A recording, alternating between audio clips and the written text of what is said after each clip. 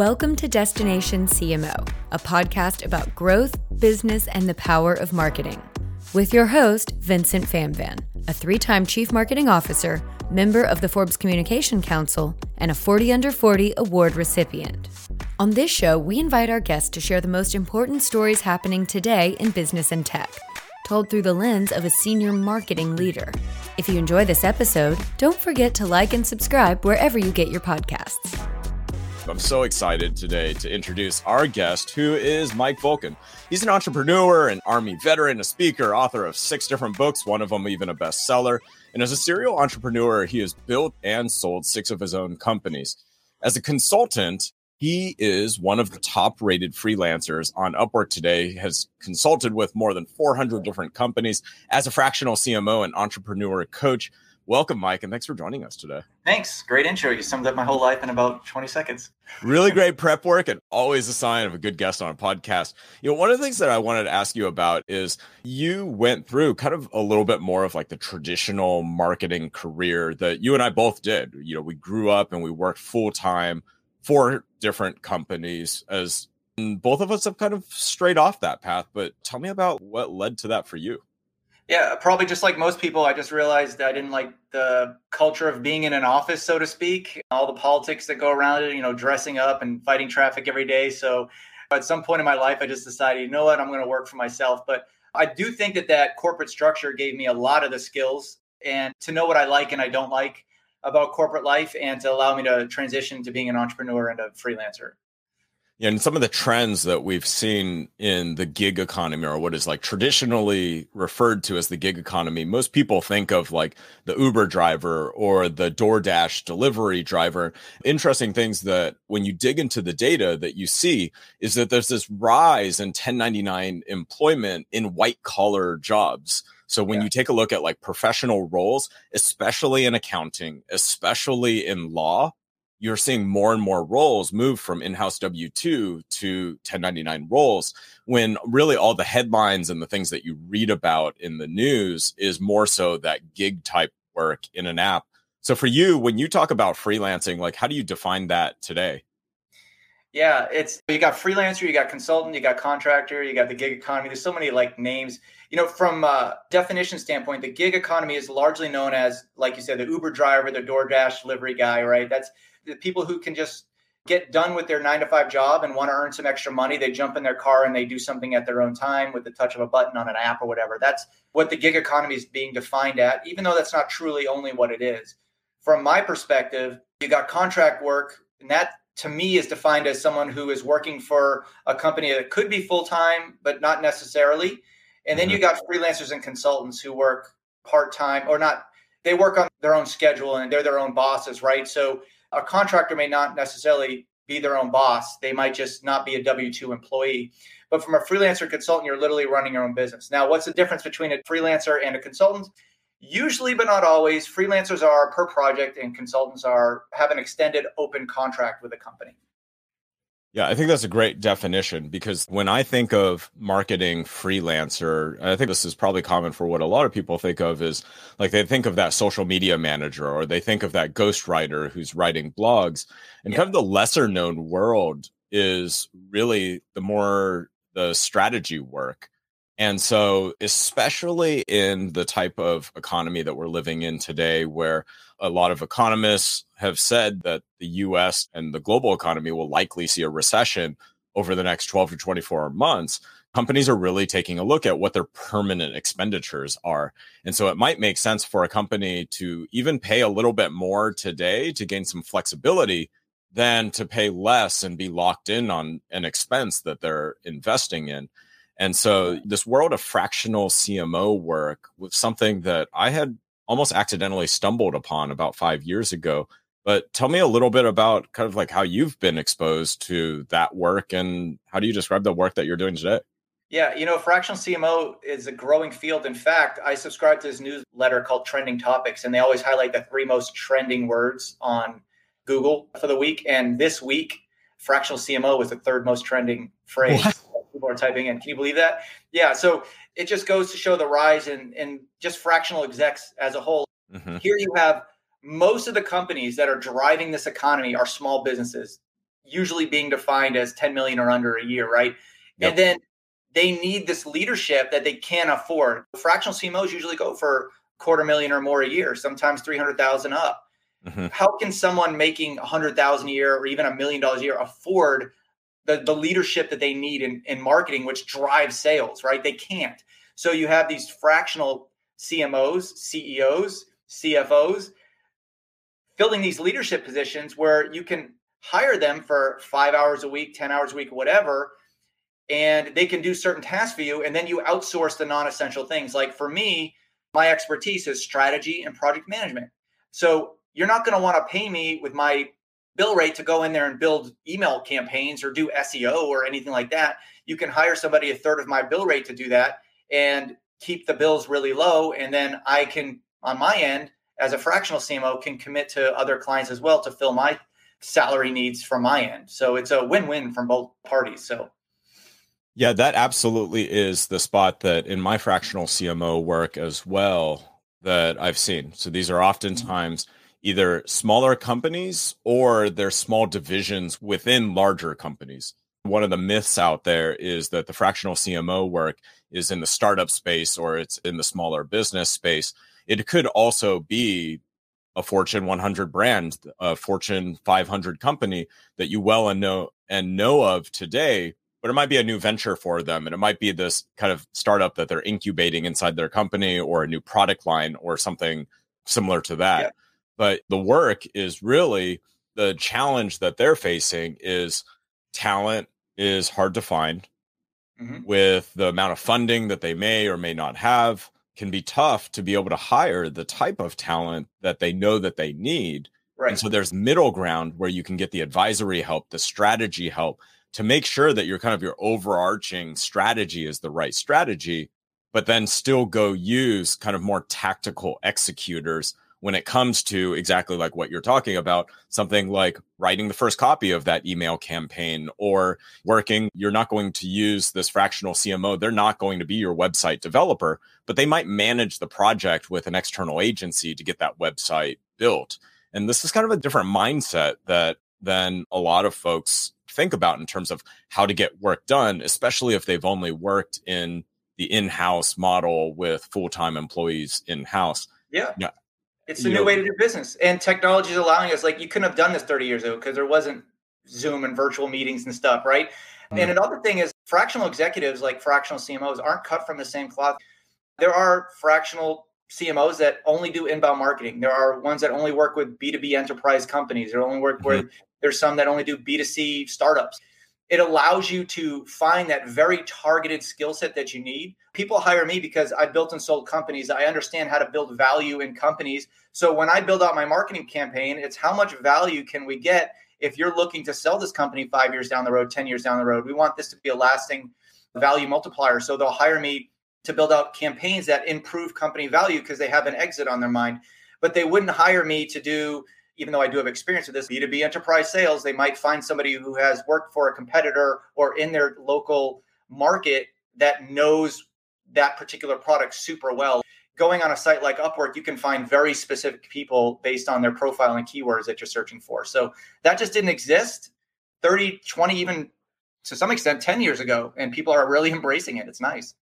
You and I went different paths in terms of how we do business development for our consultancies. You are one of the top rated freelancers on Upwork. I don't even have an Upwork profile as a provider. So I definitely want to dig into that. But before that, I think you nailed an exact point there, which is, knowing what is the value that you deliver to a client or the brand or the company that you're going to join. You described that as exponential growth to be able to prepare for an exit, which is actually completely different than how I describe it for me, which, for the audience here, this will, I think, give you a sense of kind of the different worlds that this could look like and kind of figuring out what that is for you. For me, I describe my services as for a seed stage company that's raised somewhere between 4 and 10 million in their seed round.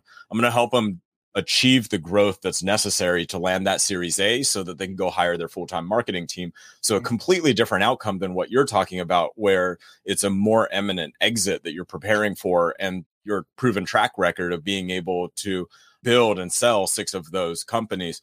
For a lot of folks, this is experience. If you're thinking like in your head right now, oh my gosh, I don't have this type of experience. How am I ever going to help somebody do that?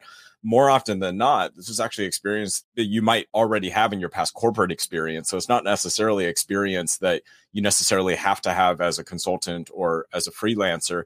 So let's talk about pros and cons of going onto a platform like Upwork. There's a lot of different marketplace platforms today. You made the decision to really do the hard work of building a profile, getting the social proof on the platform.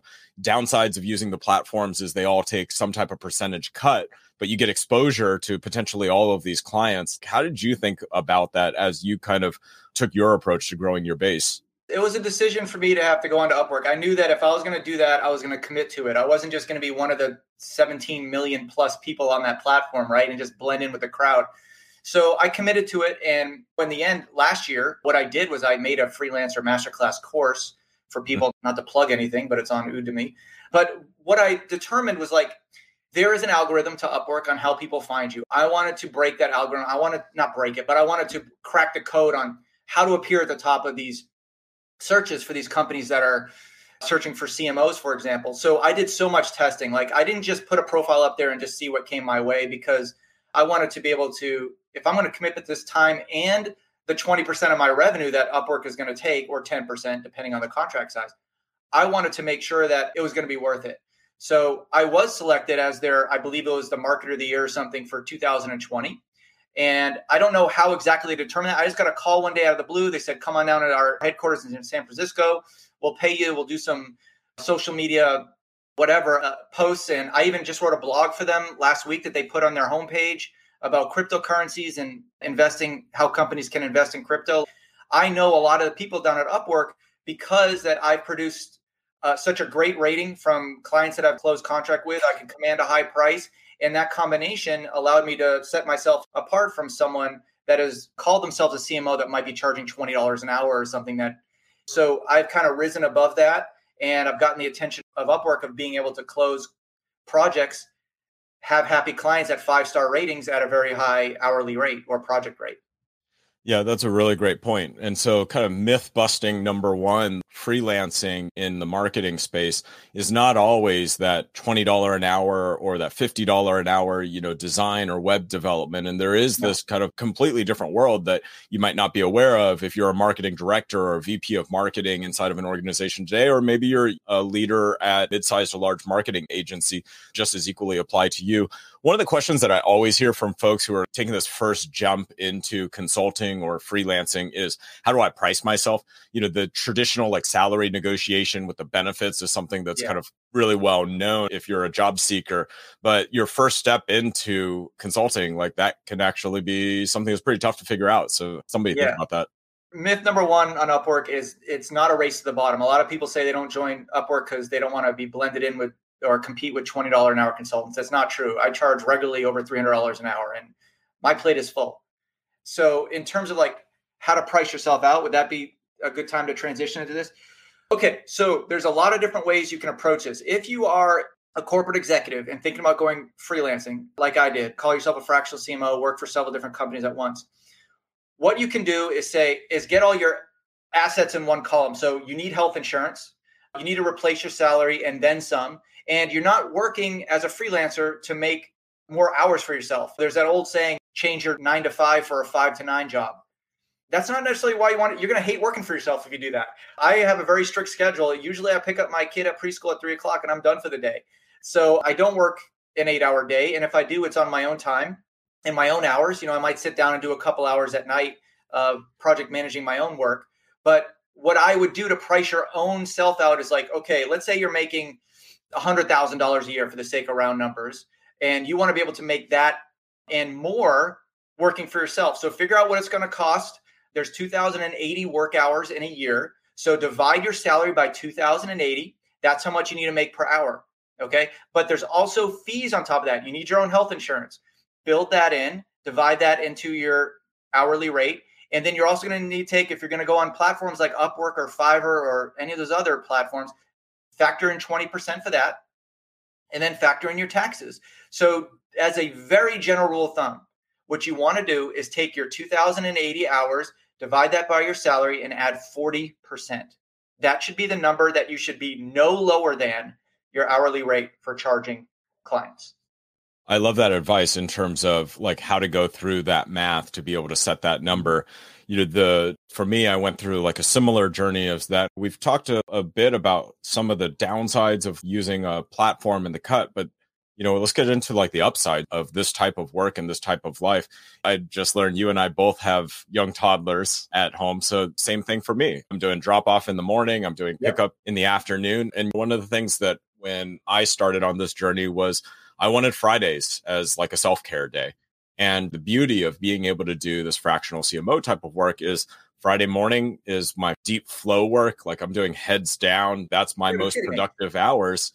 There you go. Too. Friday morning's I do a walking meditation hike every Friday morning. So that's exactly right. So I start out Fridays with yoga, and then I'll grind through maybe 2-3 at the most hours of like deep focus work where I'm concentrated, I'm not distracted, I'm in a good like mental space.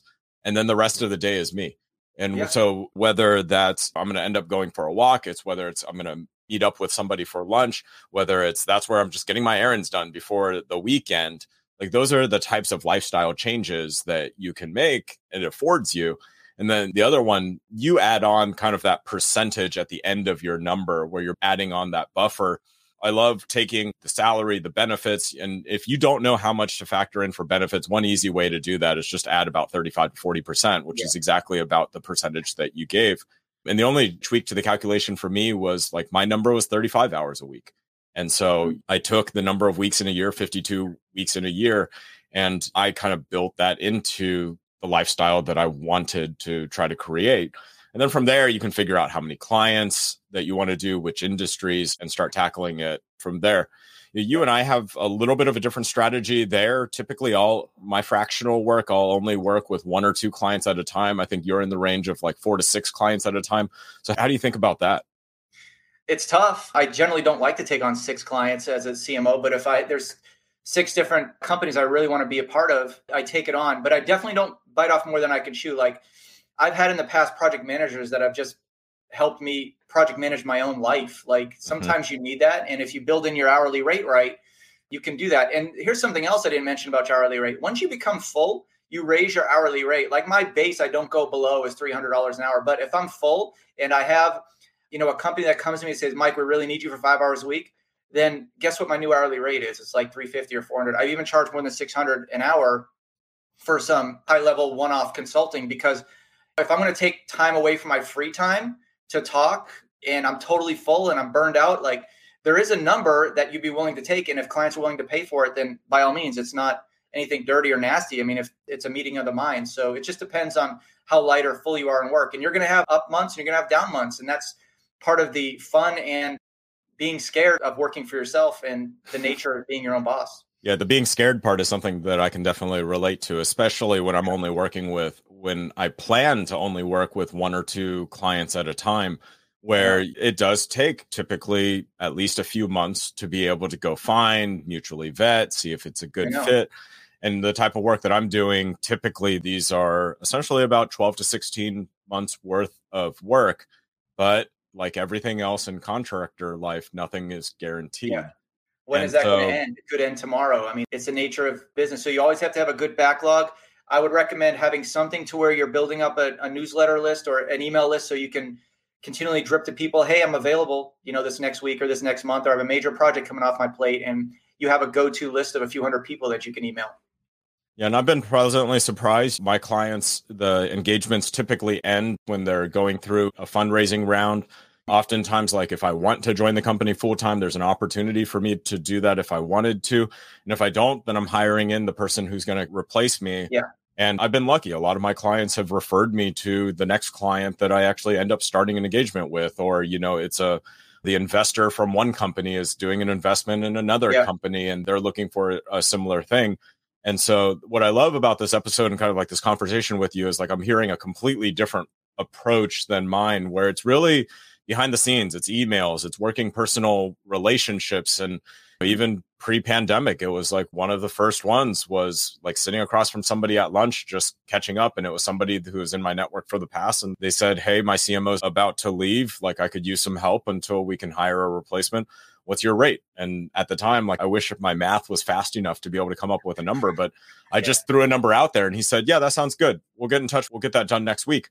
And then in my head, I was like, oh, maybe that number wasn't high enough. But what I love about what you just said is if you find yourself full from a time perspective, then it's a simple supply and demand. That means you need to increase what that rate is. And, for me, I really value the ability to be able to get deeply integrated into companies. And these are kind of some of the decisions that you need to figure out in terms of like how you want to work with your client. But for me, I am inside their Slack. These are all technology startup companies, so they use Slack. And so I am in there, but that comes with limits. That means that I'm much more easily accessible than somebody else. But the opposite side of it is I have the full context of the business, and it's a lot easier to be able to follow up with somebody versus having to send them an email if there's something that I need to be able to be successful. That only works for me with one or two companies. There's no way that I would ever be able to be in the Slack account for 10 different companies. So I think as people are listening to this episode, this is like some of the things to think about in terms of like how you want to build out your personal business. I know. That's probably the bane of my existence is these companies. I sound like an old guy when Slack, productivity killer. Texting, I never give my phone number out to clients and tell them, well, they have my phone number, but not to text me. I say I don't text. I do the Pomodoro technique when I work, so my phone is off, it's face down. So whenever it blinks and I got a new Slack message, like I have times when I look at that. And if you don't know what the Pomodoro technique is, I highly recommend you look into it. If you're a consultant, you need to be able to know about the Pomodoro technique or workflow, or you're going to be procrastinating and making yourself available to do stuff that's not helping your business. So as a tip, there you go, focus time. That's a Pomodoro technique. As a tip, if you are going to get in with clients, tell them how you communicate. I have clients all the time say, can you join Slack?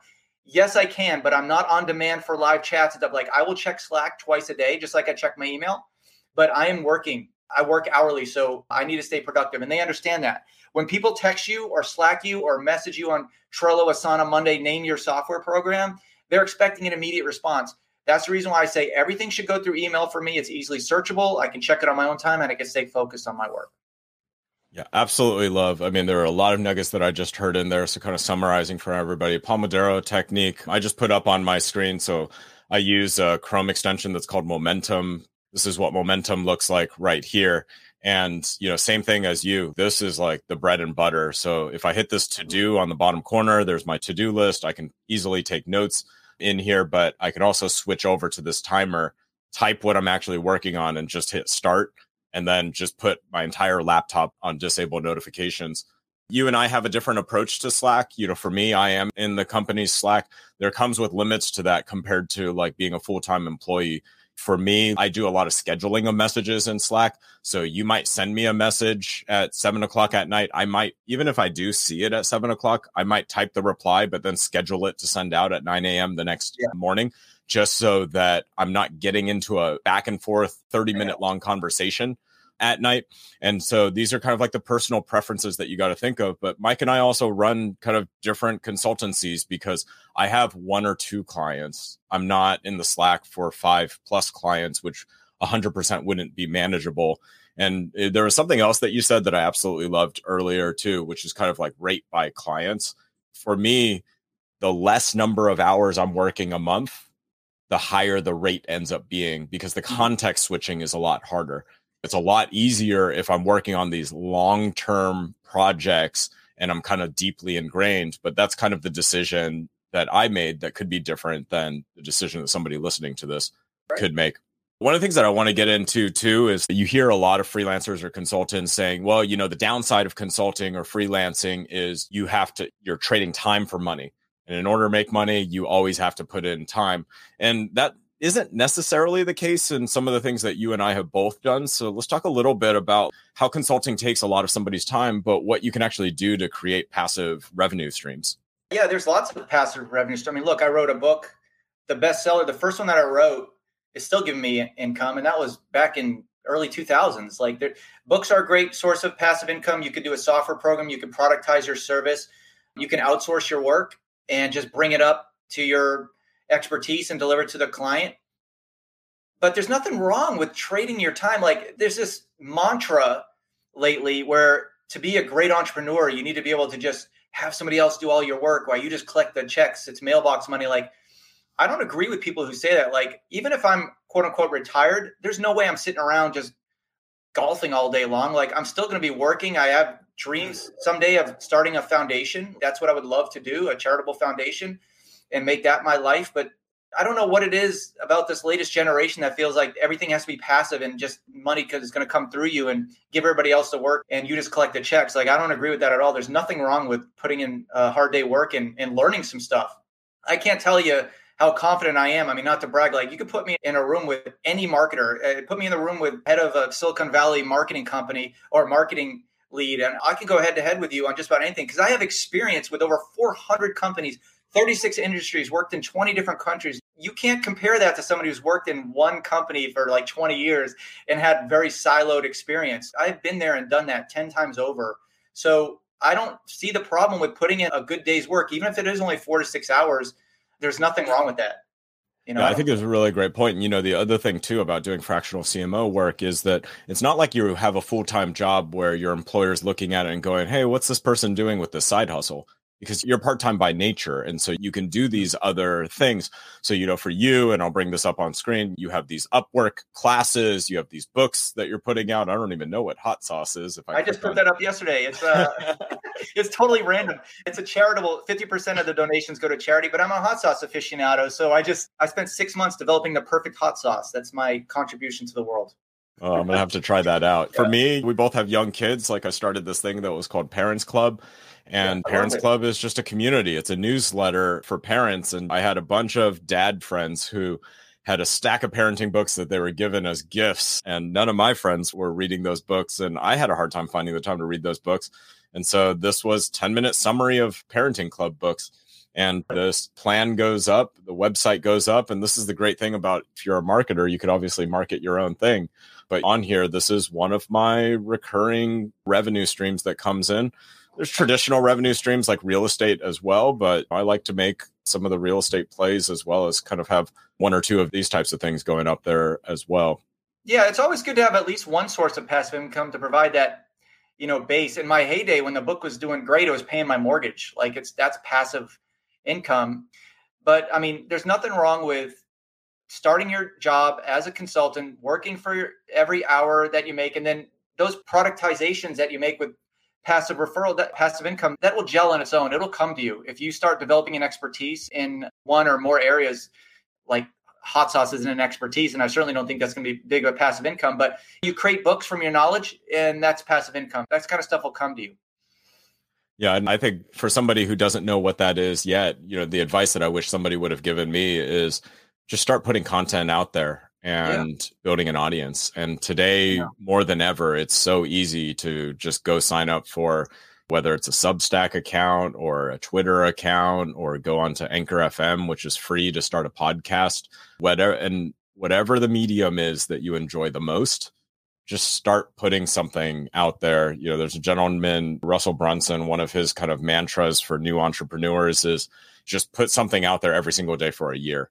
And if you have the perseverance to be able to do something and talk about something that you love and that you're passionate about, you can make it a year. But a year is about the right amount of time to be able to build an audience and, worry about product and worry about monetization at that year point, because you're probably starting this while you have other revenue streams, whether that's doing consulting, or you could potentially start this newsletter while you still have full-time employment. Yeah, you don't have to have all the answers when you start freelancing or going out on your own. People think that I can't do it because I don't know this or I don't know that. You don't need all the answers. You learn as you go. So don't be afraid to make that jump. And it doesn't need to be all at once. It doesn't need to be a black or white jump, quit your job and jump into freelancing or entrepreneurship the next day. You can do part-time. And that's the way I did it. I mean, I was a W-2. I'd come home and I'd work a few hours as ramp up my own consulting business until I was comfortable that it could take on wings of its own. Yeah, and in today's world of remote work, I think that this area is getting even more gray. I think everybody has kind of personal decisions that you got to make. I did the same thing as you, but it was also before the pandemic, where I'd do my 9 to 5, and then at night I'd put in a few hours on my own thing. And so this is definitely a way that can start. And decisions like, do you put it on your LinkedIn? Do you not put it on your LinkedIn? Yeah. Do you start a website? Do you not start a website? The beauty of just getting started is you don't actually need a website to be able to actually get started. All you need is just a relationship with somebody who needs some type of work done and the skill set to be able to do that work. And your start into this could simply be a PayPal account as a method of getting started. But as you get more comfortable in that, and as you start getting testimonials is probably the wrong exact word for it, because you don't necessarily need written reviews, but more so what you need is the ability to be able to talk about work that you've done in the past and how you've delivered results in the past. And that more than anything will help get your first few bites and kind of getting on this hamster wheel that is consulting. Yeah. I mean, look, if you're a corporate guy and you've always wanted to try freelancing, just take a look at what you like to do. What's your passion? Don't take a look at what you're doing now, because a lot of people are in jobs they don't even intend to be in. I was just talking to an accountant the other day. He spent his life in numbers, but what he really likes to do is Photoshop and design, like totally different. Like, find out what you really like to do and see if somebody would be willing to pay you for it. With sites like Upwork, it's nearly free to join, and you can just dip your toe in the water and see if you like it. But don't start a business based on what you do just because you do it, because that doesn't necessarily mean you like it. That's really interesting as you say that, because the thing that I think about is, like, throughout my career, there's work that I really enjoy doing. And when the companies and the projects that I was working on grew to a certain phase larger than that, I stopped doing some of that work. And so the work that I really enjoy is like getting a new product off the ground and taking it from nothing to a few million in revenue. The work of taking something from 50 to 100 million or 100 to 200 million is actually less of work that I'm interested in doing, which is actually what drove me to go, hey, is there a way that I could just do this over and over and over again, where every 6 months it might be a different company, or every 12 months it might be a different company. Mike, this has been a pleasure to have a conversation with you. I'm especially just because the approach that you and I have both taken, although the outcome's about the same, our approach has been much, much different, which kind of shows everybody there's different paths to being able to accomplish this world of fractional CMO work. Yeah, thanks so much for taking the time. I'd love to continue this conversation and be a guest again. And let's definitely keep in touch. Yeah, absolutely. So for folks who want to connect with you, follow you, where's the best place for them to check you out? LinkedIn's a great place. My site, MikeVolkin.com. You can pick up a bottle of hot sauce. And my new book, The Business Success Formula. It teaches companies with over 10 employees how to measure and scale and grow their business. Wherever you're listening to this, we'll make sure that's in the comments as a pinned comment or in the show notes. Mike, thanks so much. I hope you have a great rest of your day. Thanks, Vincent. You too. Take care. Take care. This has been Destination CMO, hosted by Vincent Famvan. Because marketing careers are often highly specialized and rarely linear, Destination CMO invites senior marketers to share stories and insights from their professional journey. If you liked this episode, join the community by following us on social media. We have links to all our platforms in the show notes. And join us next time for the most important stories in business and tech, explained through the lens of a senior marketer. Thanks for listening to Destination CMO. This podcast is produced by Caroline Pickens and the team at Fresh Picked Studio. For more information, go to freshpickedstudio.com.